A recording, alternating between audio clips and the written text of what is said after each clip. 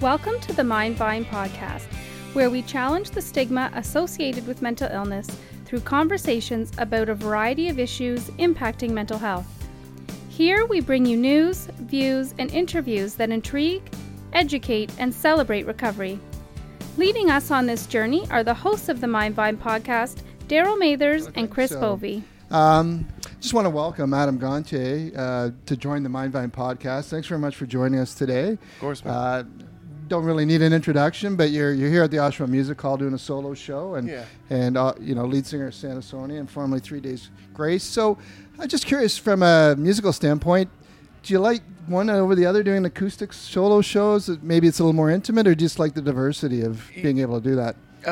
Yeah, they're totally different. Two different things for sure. I really love doing the acoustic intimate shows. You know, the crowd is right there, and it's kind of cool. I mean, you know, I basically just get to talk to the crowd because it's so kind of quiet. And, you know, it's like try to do some requests if I can here and there. But obviously big shows with the band are, you know, those are great too. Yeah. Shows and festivals and stuff. But this is something that I've done this for years.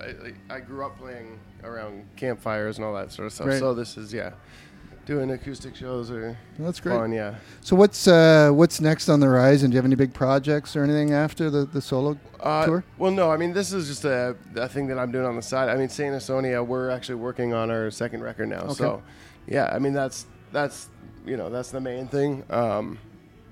Santa Sonia, we're going to be around for a while, putting out a few records. So you're in the studio right now working on it? Pretty much. We're demoing some of our songs we've written, and so we'll see how that goes. But in the studio basically. Right.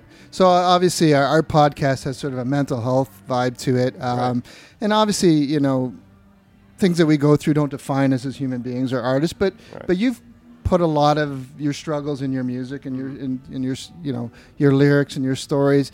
How did you find that? Do you find that was therapeutic, or was it really tough to sort of internalize all that stuff and put it to your music? Without it sounding too cliche, it was very therapeutic for me. The early days of 3 Days Grace, especially actually around the second record, 1X, was when I had a really tough time, and for me, I learned that just writing stuff down in general helped me a lot. So, I ended up writing a lot down, and that ended up being a lot of what 1X was. Like everything that I had written down was kind of like my journal. That record was sort of. Right. So music for me is very therapeutic, and getting stuff out, whether it's good or bad or whatever. I mean, that's kind of always the way I've written, and just I probably always will continue to write that way. Right. Yeah, I mean, it must be tough, the music industry at a young age, and I think you had said before that sort of the addiction piece started before sort of a major tour, but I'm just thinking of the nomadic lifestyle of an artist on the road at a young age. Was it tough? Like, do you find the industry sort of enabled that, and wasn't there to support when you were going through those struggles? Well, maybe a little bit.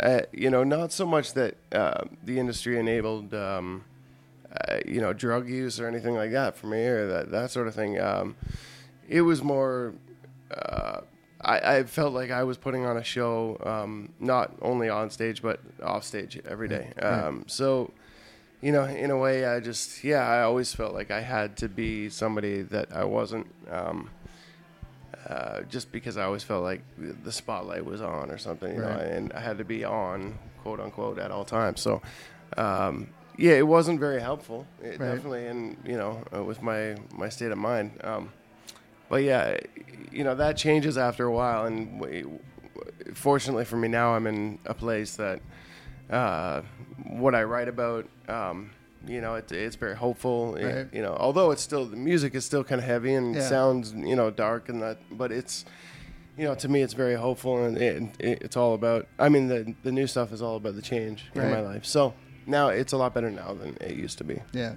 I guess going through that, do you really kind of find out who your friends are when you're going through that? Yeah, absolutely. I mean, there's probably a lot of hangers on it, and when you're going tour to tour, and people that just love the perception of what Adam is and want to, Right. as opposed to the person behind the music. Yeah, no, for sure. I mean, there's a lot of people, that come out of the woodwork after you have a little bit of success, whatever that is Right. to people. But there's people from high school that I never ever got along with, that always sort of didn't like me. I don't know, and I hear from them now out of the blue, like, hey man, we should get together. And it's just people come out of the woodwork, which is which is fine. I mean, that's just kind of human nature, that people want to be a part of that stuff. So but it is what it is.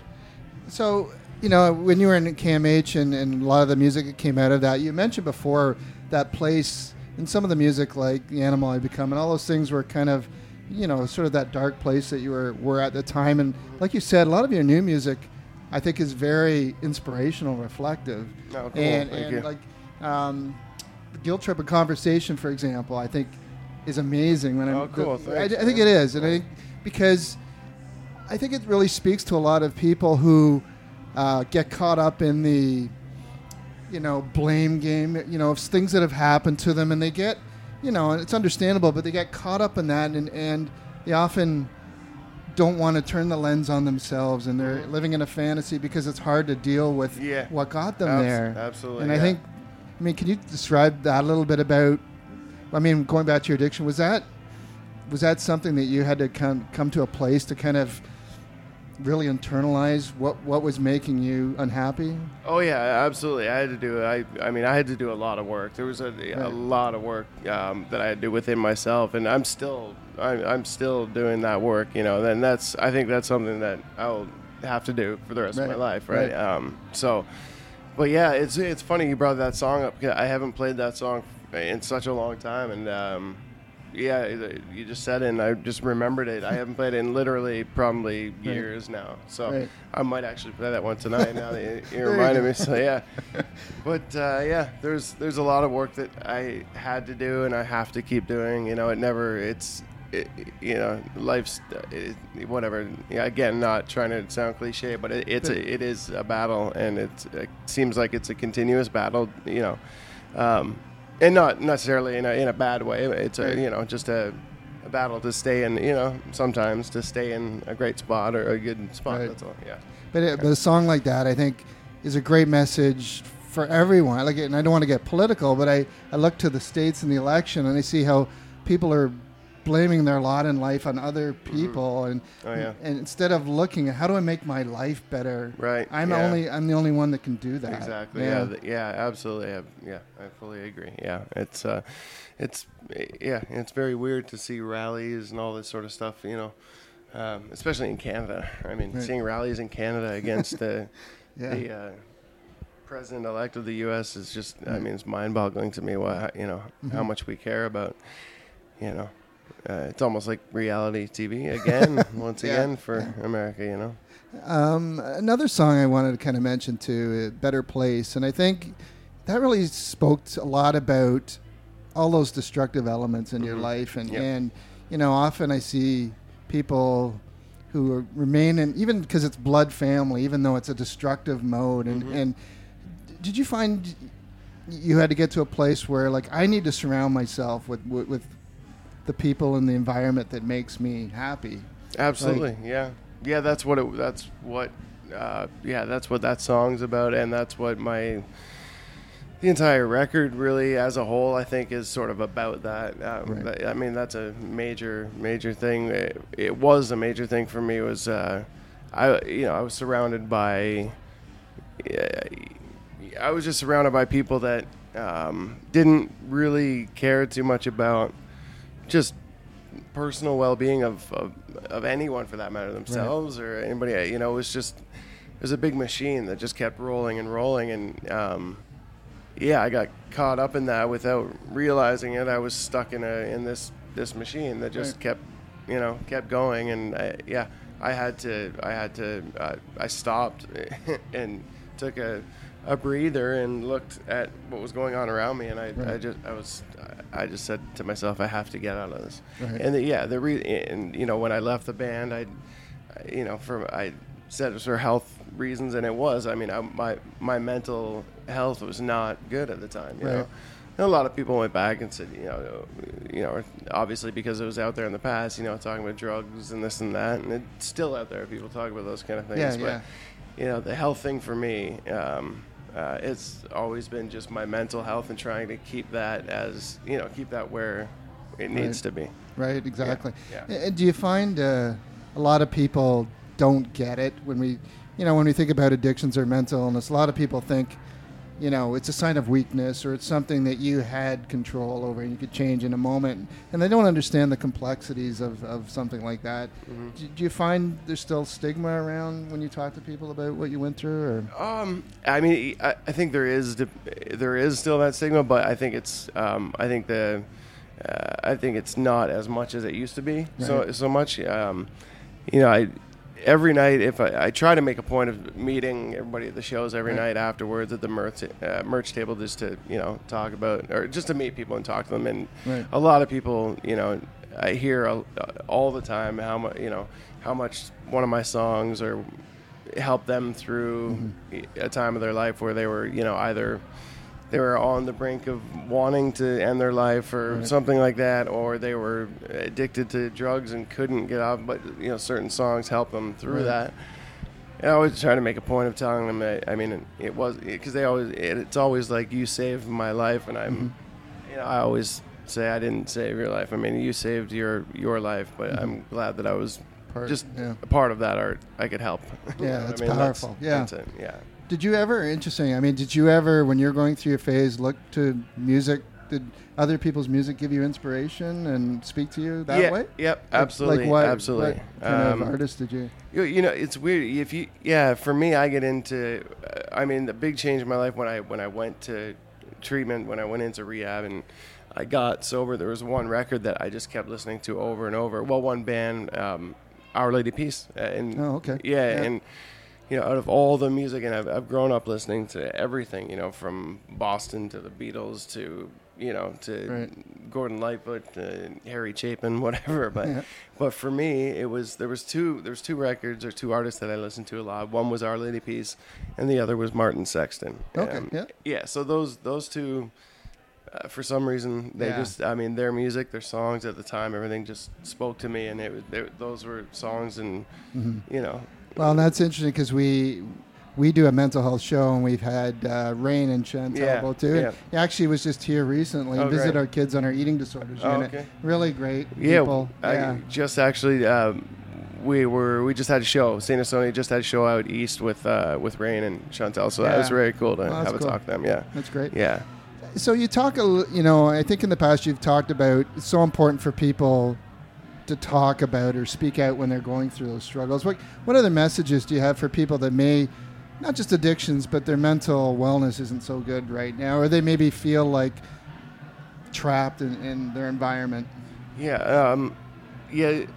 always that's a tough question because it's always different for other people, and it's but I've always said, and you just said it, like to be able to talk about it, no matter who it's, no matter who you're talking to or whatever, that's a huge thing. I think a big thing is actually just really focusing on where you're at and stopping to take a breath and realizing what is going on around you, how you're feeling, why you're feeling that way, and just even recognizing.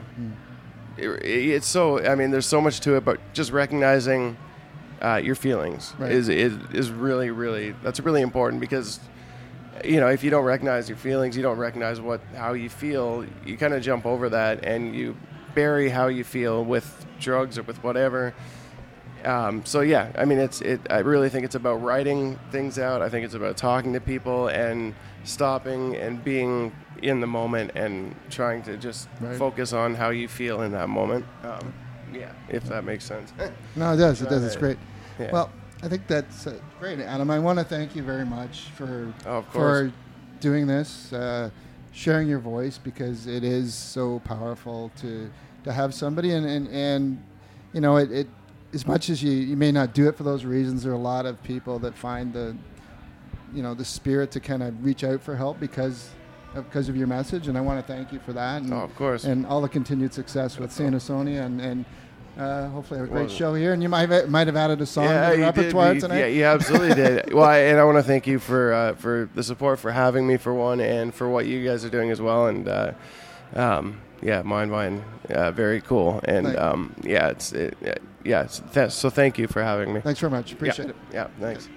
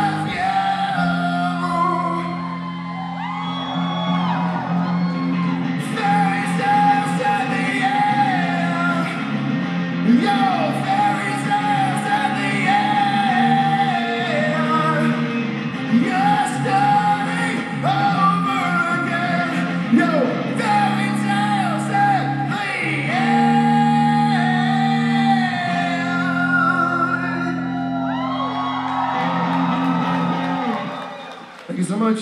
Yay. Begins and ends with